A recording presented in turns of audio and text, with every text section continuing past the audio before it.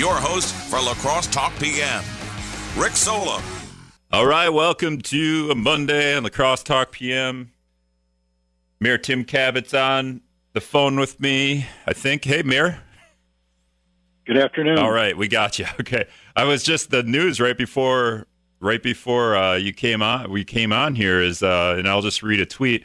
President Trump is back in the briefing room at the White House. He says there was a shooting. The president said someone was shot by Secret Service outside the White House. So that's interesting. I didn't hear that. Yeah, so we probably won't get into that too much, but obviously today the big news was the Hiawatha statue starting to come down. It isn't down yet. Number 3 called me before the show. He gave me a little update. Brad's been in and out of the Riverside Park all day. Brad Williams with Wisdom News. Right. The first thing people, want to nag on is that there was no real hey, maybe last week, hey, the statue's going to come down next week, Monday. Can you just talk about that a little bit and the idea that you needed to inform the public when the statue was going to come down so they could go riot out there or something? Well, I believe they did that on Friday. They announced that there was a press conference about the statue on Monday morning at 9 o'clock. I don't know all of the details to that because that was really led by our Parks Department.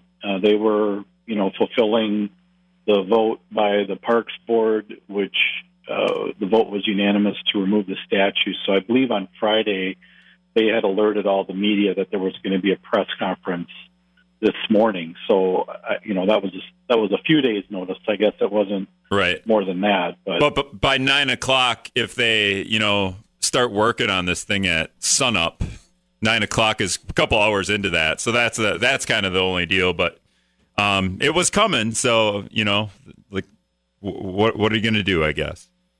Yeah, right. And then do you just want to update the public on where we're at? Because obviously they weren't able to get it done. Do you know why? Well, I think it mostly for safety precaution. The update that we got from staff, and they actually just emailed all of the council members and park board members here within the last probably 20 minutes, was that once they got the I-beams exposed, they didn't feel that the equipment that they had on hand was going to be sufficient. So they wanted to wait until they had that equipment ready, and then also to bring in a second crane just to really stabilize everything and to keep it safe. So I think it was really just to err on the side of caution to make sure that they had all of the equipment, and that's the right thing to do. We've worked it out. Hopefully the family has a space that they're going to be, relocating the statue to that space, and we just want to make sure we can do everything we can to keep that intact. So they'll get after it tomorrow, and I would expect, unless there's any other unforeseen circumstances, that it will be moved tomorrow. That'd be quite the sight when it comes. We're going to load it on the back of a F-150, or what are we going to do? I believe they got a little bit more, a beefier vehicle than that. I believe they got a trailer to deal with that. But yeah, I think that was part of just the challenge with having that structure 60 plus years old. They weren't exactly sure, of course, until they got into it. So they got into it, realized that they maybe wanted to use some other equipment, and they'll get after it again tomorrow. Any idea, any guesstimates on how much it weighs? I have no idea. We should get a scale out there right before we put it on the truck. We'll just set it on the scale quick and just see. I think our city engineer maybe estimated that at one point, just based on the, because he's very familiar with the materials, the steel I-beams and the concrete itself. I think he maybe estimated it, but I don't even remember what that number was. I know it's a lot. It's obviously very, very heavy. So I know Hiawatha doesn't want to talk about it either, because during this time of shutdowns and COVID, he hasn't been getting to the gym lately either. So he's actually put on quite a few pounds. We can move on from that. There's a city council meeting Thursday, and I'm not great at. I'll be honest, I'm not great at reading city council agendas. But I did see a couple of things on here. Maybe you have some of these things that are you look at this agenda and you're like, you know what, this is actually pretty interesting that we're going to be doing. But obviously there's a Parks and Rec plan for the next 4 years. There's also, aside from the city council meeting, there's like a 2040 downtown plan going on right now. There's a lot of future planning. Is this a hard time to do that? To future plan in the middle of a pandemic when we were like, what's happening now hopefully isn't going to be happening a couple of years from now. Well, and I think that's the most challenging part of these plans and processes is, typically you look forward to a lot of engagement with the public and meetings and conversations, and, whether those are small groups or one-on-ones or, large gatherings.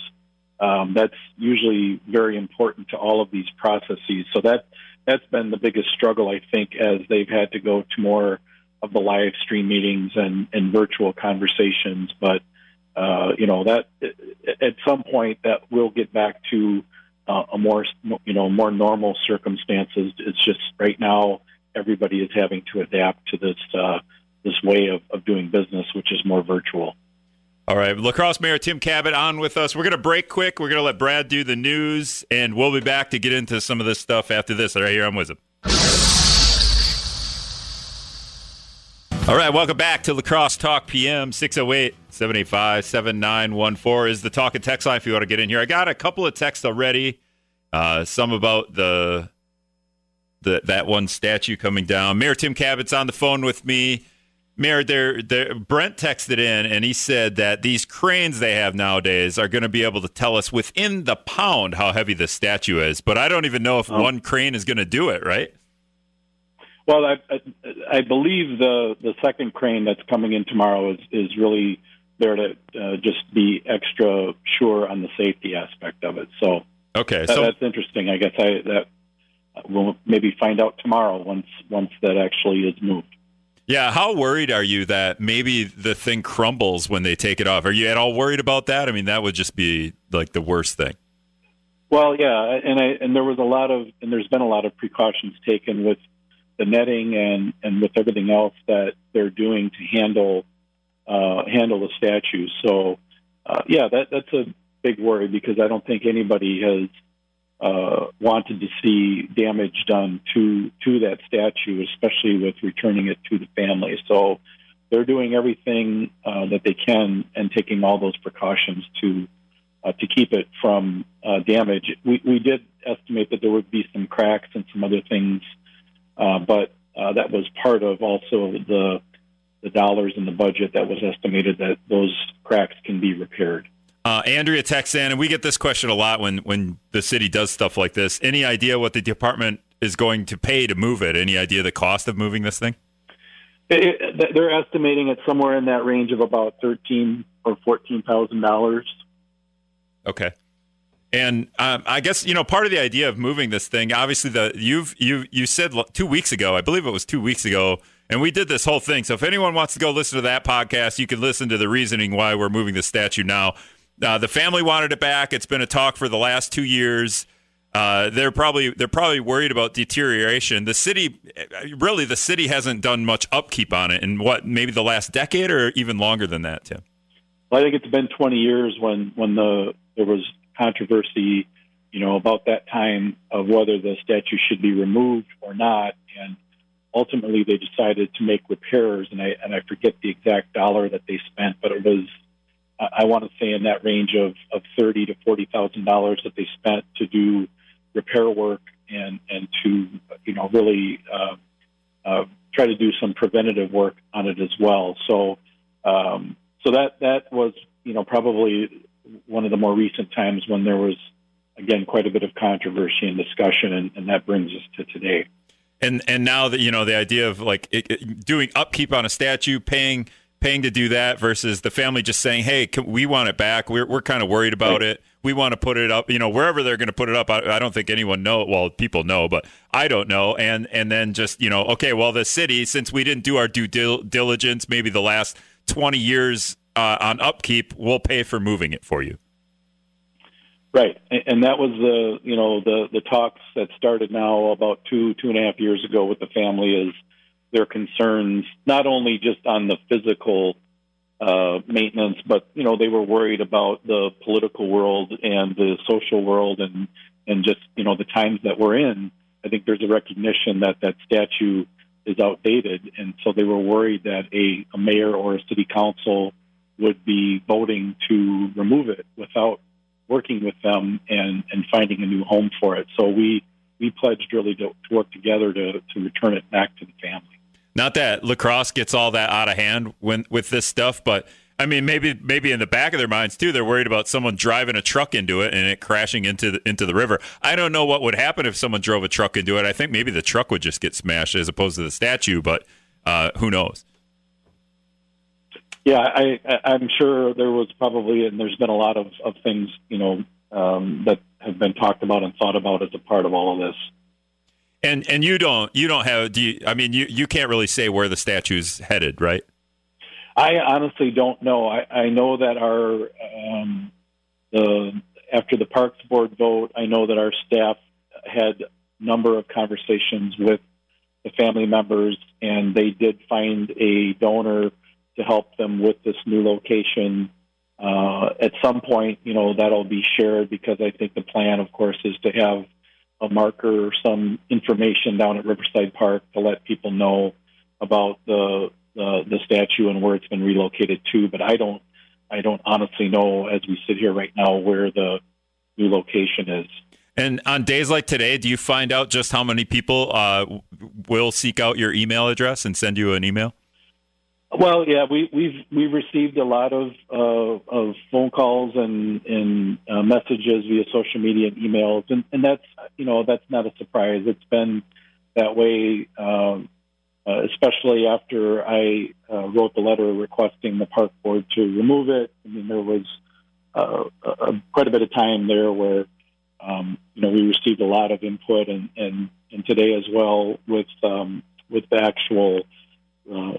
The start of removing the statue itself. So I'm sure it'll be that way for a few days yet, as people are expressing their opinions, and that's the day in the life of an elected official, to listen and again to try to do what's best for the whole community. All right, Joe's calling in. Joe, go ahead. You're on the air with the mayor. Hey, as an elected official, I'm not all surprised that the story you tell makes you come out sounding like the hero, but.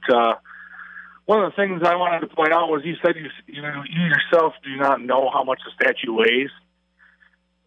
So you must be surrounding yourself with a lot of people who know how to handle a situation like this and who can get the situation taken care of, And if that's the case, how come you couldn't put that kind of ambition towards fixing our roads? Why was everything poured into this and then using my tax money for stealing the statue?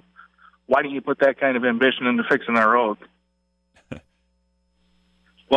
I'll be happy to answer that. So the statue itself, I said, is $13,000 or $14,000 to relocate that. Those are coming from Riverside Park improvement monies. So that's an account that has been built up over years and years and years of people providing donations. So those are not actual tax dollars. The last 7+ years, we have fixed more miles of roads than the probably 4, 8, 12, 16 years prior to that. We're averaging about 4.5 to 5 miles of street repairs each year. 10 years ago, we were doing about 1 or 2 miles a year, which caused us to fall behind. And there were reasons, I'm sure, at that time as to why the amount of street repairs were done based on staffing and resources and budget priorities. So this year, for example, we're fixing more than 5 miles of streets. Next year, I believe it's close to 6 miles.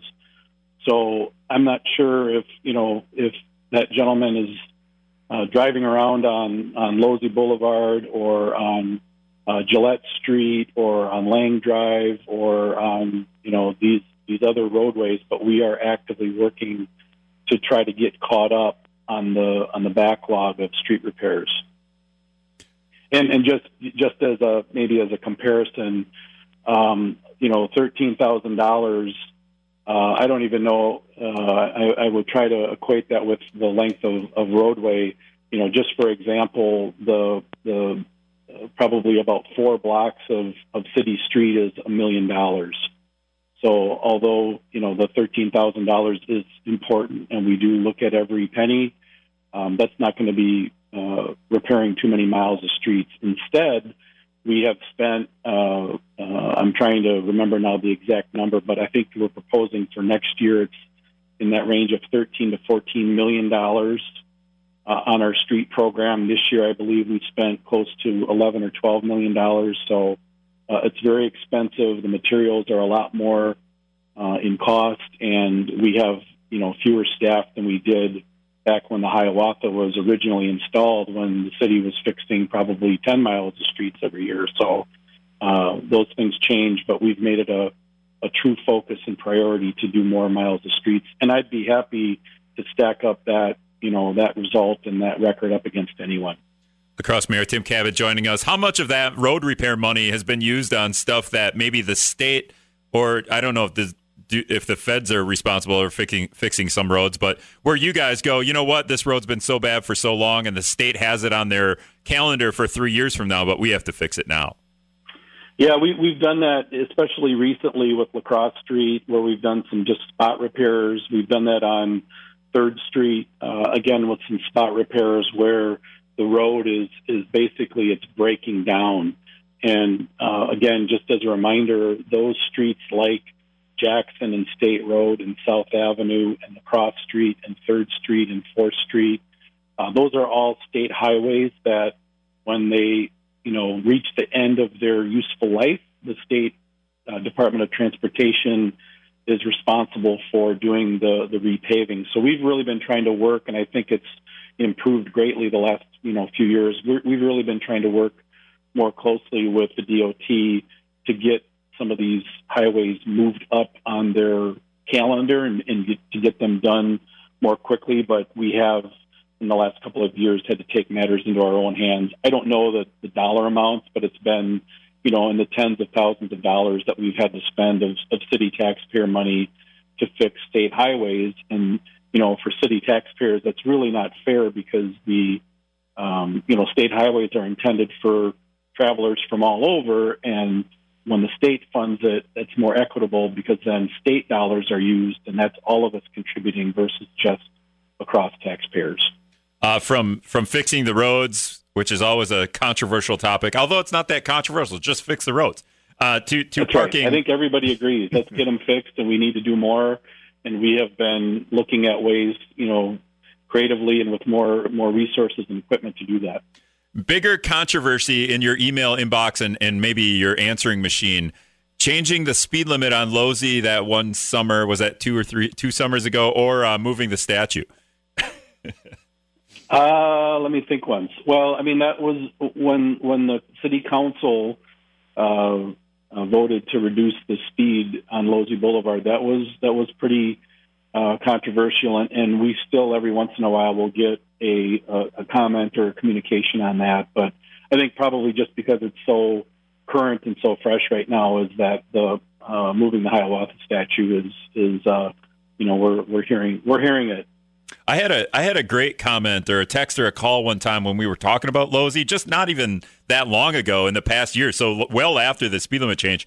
And I believe you fixed the roads there on that stretch of Losey, and they said, hey, now that the roads are fixed and those semis aren't bouncing up and down, creating chaos for the foundations of the houses there, which is apparently why we changed the speed limit down to 25 so the semis driving on that road wouldn't ruin the housing foundations. Can we change the speed limit back because the roads are smooth again? Is that out of the question? It would really be up to the Common Council, and at least to this point, I do not hear of any council members wanting to change it back. So, I mean, that would be folks reaching out to their council members to see if there's any interest in that. But right now, I don't think so. All right, we're going to take another quick break. Scott's comment, the news coming up. When we come back with Crosse Mayor Tim Kabat, we could continue this parking conversation. Also, Tim, I wanted to get into the I don't know how you want to call it, the picking on the homeless people in the park lately by police giving tickets out. So just to get you thinking about that. We'll be back right here on Wisdom. Okay. All right, welcome back to La Crosse Talk PM. 608-785-7914 is the talk and text line if you want to get in here. Talking with La Crosse Mayor Tim Kabat about a whole slew of things. We were already hit on the statue, so if you want statue talk, you could listen to the podcast after the show. Wisdom app, just download the Wisdom app. And to listen to the show, it's real easy too. You just download the Wisdom app, hit play, and you can listen to the show wherever you're at. And all the podcasts are on there as well. Tim, we were talking about parking right before we left here. I brought up homelessness and parking, but we were talking about the roads a little bit. And we just kind of finished a parking study, and Rob Abraham, the assistant police chief, he kind of rips on me. Have you read the parking study? And I'm like, I don't have time to read 300 pages. And he gave me the Cliff Notes version, but Brad Williams has done some reporting on the $100,000 parking study that was issued maybe last March or so. And a lot of the things that come up, hey, you need to do this or that, seem very obvious. Like put little colored markers in the parking ramps and Sure. just I don't know what did you think of the parking study? Did you kind of feel the same way, or did you see some good things in it? Well, I think with each one of those efforts, and it's important because we do have a different downtown, and actually the parking supply and demand has changed since the last time we had Rich and Associates update our parking. So it's important to keep that information current, and the amount of I think there's probably not a lot of surprises in there because I've seen the comments about it. Again, we have a lot of parking available. Most of the ramps are underutilized, and where we see heavy use, of course, is in the 2-hour spaces on the street, and looking at ways to encourage more of those employees and workers downtown to utilize the ramps. And today at the Board of Public Works, we adopted a pilot program to dramatically reduce the monthly parking pass for downtown workers so that they can utilize especially the top levels of the ramps, which don't see heavy usage. So those studies do help us to identify areas where we can make improvements and make changes. And today was a good example. I think that the Board of Public Works has actually approved a change to the ramps based on the input that we received from the parking study. So those things will continue. I mean, I know there's always controversies, and years ago when we had the parking gates and those were getting damaged, and when we installed the video monitors, those were controversial. So those things don't go without their controversy, but ultimately the goal is to have a really well-functioning parking system so that we can encourage people to come downtown and especially, spend their money at the bars and restaurants and activities and keep our downtown a vital and happening place. And I think our parking system has done a good job of that, and we're always looking for ways to improve, and that's what the parking study helps to identify. I'm kind of out of downtown where Midwest family is located, but I park in the street, and lately there's nobody in the street because I don't think a whole lot of people are downtown anyway. Tim, I'm willing to pay $4 a month to park in the ramps. Is that the price you guys settled on, or is it going to be more than that? No, it's more than that. So, I mean, that's the other, the challenge that we have, obviously, is it's not cheap to build parking facilities. And the most recent ramp that we finished a couple years ago and purchased was, I think, close to $18 million for about 600 spaces. So, we're not charging anywhere near what the actual cost is to build and maintain those spaces. Today we are, what we settled on for those top levels was $20 a month, which I think is really competitive because if you work downtown and have to spend any amount of time downtown, having a $20 a month parking pass is, I think, a really good deal. So, so that we do try to look at those things, and it's all a balance. But we would have to actually charge, hundreds of dollars a month to recoup the cost, and you can see that in much larger cities, but that would never fly here in La Crosse. Yeah, I think at $4 a month, it would take 4.5 million months to recoup the cost just with my $4. So at $18 million. With you, Rick, it will be when you go over the 2-hour time limit on the street, and then you get the parking ticket. That's how you'll have to contribute. Round one, I'm getting the free ticket, the $0 ticket. And then when I get that, Tim, I'm just going to drive my truck until I get that $0. I got it all figured out, and then it'll reset in a year. So, all right. So from parking downtown, you talk about that to. I remember this being brought up, and maybe it was part of this 2040 downtown not parking plan. This 2040 downtown plan, like looking to the future. At one point, I believe that I can't remember who brought it up, but hey, maybe in 20 years we won't even be parking cars; we'll be in flying cars or something.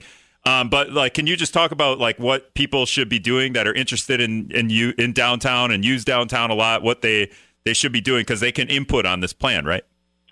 That's correct. So right now there is a group, a steering committee that has just started a process to update the plans for downtown and to really help to identify again how do we take downtown La Crosse to the next level when it comes to things to do, to activities and housing and, taking advantage of the waterfront and Riverside Park and all of those green spaces. So there's a steering committee doing, just phenomenal work and working with our staff and with others, consultants that we've brought in to help us with that. There is a downtown survey right now. So I believe if you go to the Downtown Main Street website, you can offer your input. As I had said earlier, it's a little bit more difficult in this time that we're living in to offer input at large meetings and those types of things. But they've got a survey out right now where people can share their thoughts about what they would like to see downtown and just how do we really keep downtown growing and becoming even better. We've made obviously a lot of progress over the decades since the downtown really was suffering economic decline, and this planning process and effort is really intended to, kind of identify that next frontier and to identify those next areas of focus.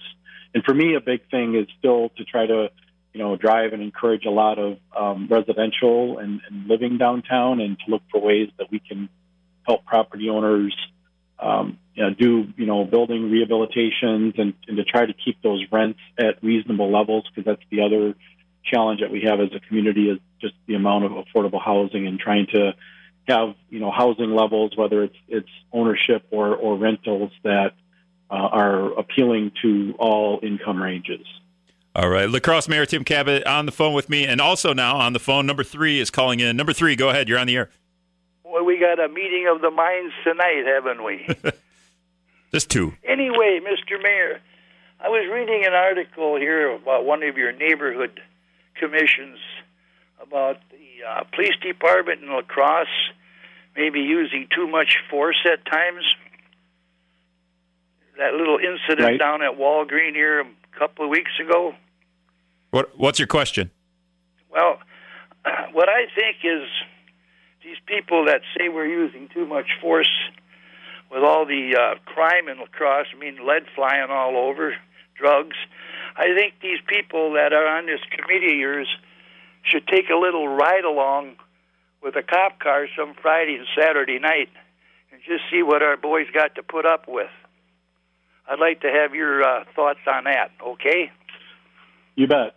The neighborhood, we have a neighborhood commission that's made up of representatives of many of our neighborhood associations. One of the items on the agenda was to discuss the use of force statistics and really how that impacts people of color. And I thought, honestly, we had a really good conversation. I got the sense there were folks on both sides of the issue that really had good points, and they were coming at it, I think, just overall the way our conversations should happen, people being respectful and, people debating the topic rather than getting into personal attacks.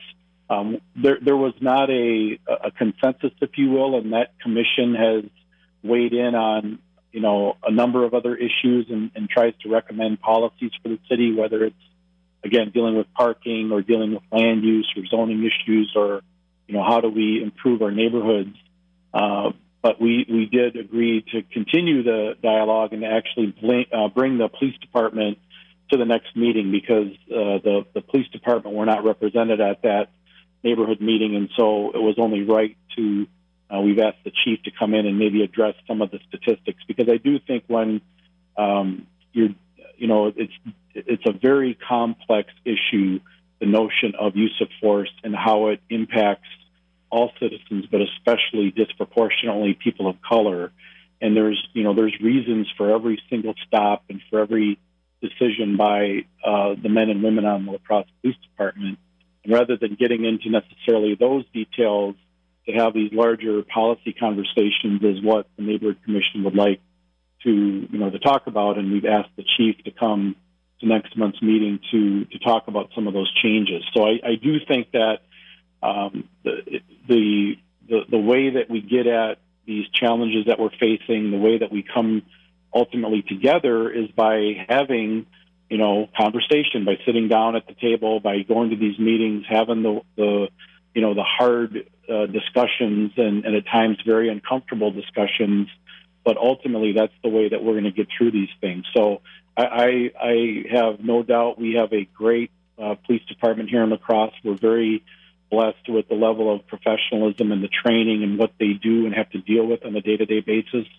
I myself, a couple years ago, went on a ride-along with our officers to see just what they deal with firsthand. And once we get past the COVID situation, because right now they're not doing ride-alongs because of that, but once we get past the COVID, I think that's a great idea, is to encourage as many people to do a ride-along with the police department, because you do really gain a whole different experience with just the challenges, and especially the the complexity of the issues that they're facing with people in our community, and how it really takes a comprehensive approach to try to address these many of these issues, whether it's mental health or substance abuse or the lack of affordable housing. These are not just simple solutions that the police have to fix or the mayor has to fix. This really, requires all of us to come together to do that. La Crosse Mayor Tim Kabat on with us, evolving into that conversation a little bit. There have been some stories since Thursday, I would say, that the police have been going into the parks, Cameron Park, for example, giving essentially people tickets for being there after hours. But we all know that these are homeless people, and where are they going to go? What are they going to do?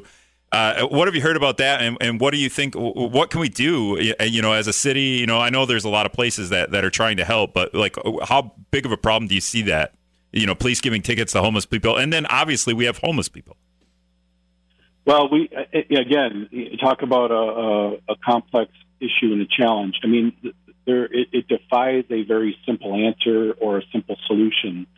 We have been working for years with our partners, with our nonprofits and others, with the Cooley Collaborative to End Homelessness, to connect our homeless citizens with case managers and with permanent housing. And we have made significant progress.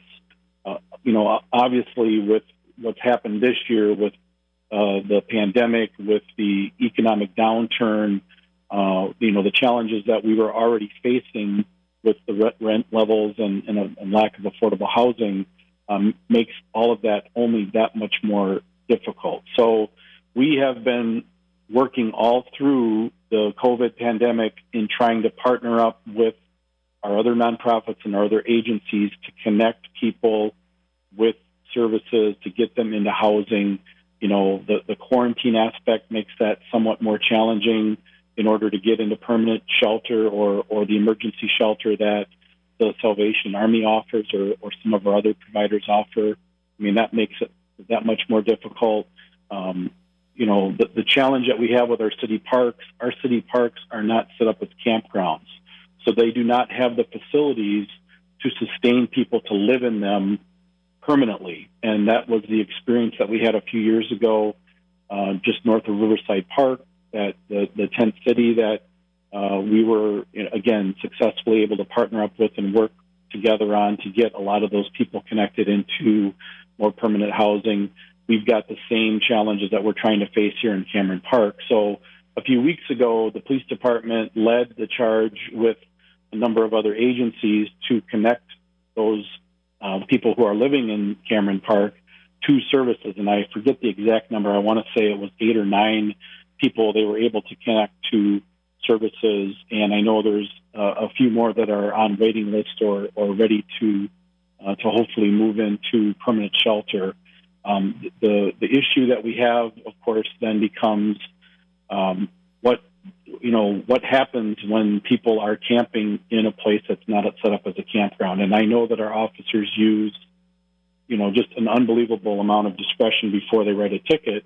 But at some point, city parks are part of a larger neighborhood and part of a larger community, and we all have to do our best to follow the rules and do our best to try to get along. And I know that if folks are breaking those rules willfully, then tickets will get issued. So I think a couple things that we've done here, I'll just, within the last few years, and I forget the exact dollar amount, but I know it's in the millions of dollars that the city has provided to rehabilitate the old Bacalar's building down on the south side, to renovate the Roosevelt School on the north side, to build a brand new Gateway Terrace on the north side, to provide affordable housing and units set aside for homeless families and citizens. I mean, we've done that. This year, at the start of the pandemic, we had reached an agreement with one of the hotels in La Crosse to be a place, and I forget if it was 30 or 40 rooms, somewhere in that number, where everybody who was homeless and not in shelter would have a place to go. And for a variety of reasons, I think because of staffing and some other issues, the other partners who would be responsible for helping to staff that turned down our request to put all of the homeless into a hotel during the COVID-19 pandemic. So it's not for lack of trying. I mean, we have been working every day, every week, every month, trying to find places of shelter and to get people connected to services, but it's not easy. Yeah. And yeah, it's such a complicated subject. And I feel like we obviously we live in Wisconsin and the upper part of the United States. It's going to get cold pretty soon. So it'd be nice to try to figure this out in a reasonable way. Crosse Mayor Tim Kabat, I'm going to give you a break. You talked a lot there, and you ran yourself out of time. So I'm going to let you go. Sorry. Thanks a lot for joining us, and big city council meeting on Thursday, right? Do you have one thing that people should, this is the one thing? Our agenda this month is pretty straightforward. I think there's a few projects and some borrowing that we're approving that's a part of our capital budgets and things like road repairs, but nothing that stuck out at me as far as being particularly controversial this month. So hopefully we'll have a straightforward meeting. All right. Thanks a lot, Mayor, for joining us. Okay, you bet, Rick. Crosse Mayor Tim Kabat. All right, we got a break. I'll see how much time I have to wrap up the show after this. 0 time. That's how much time I had to wrap up the show. That's it. Thanks for listening.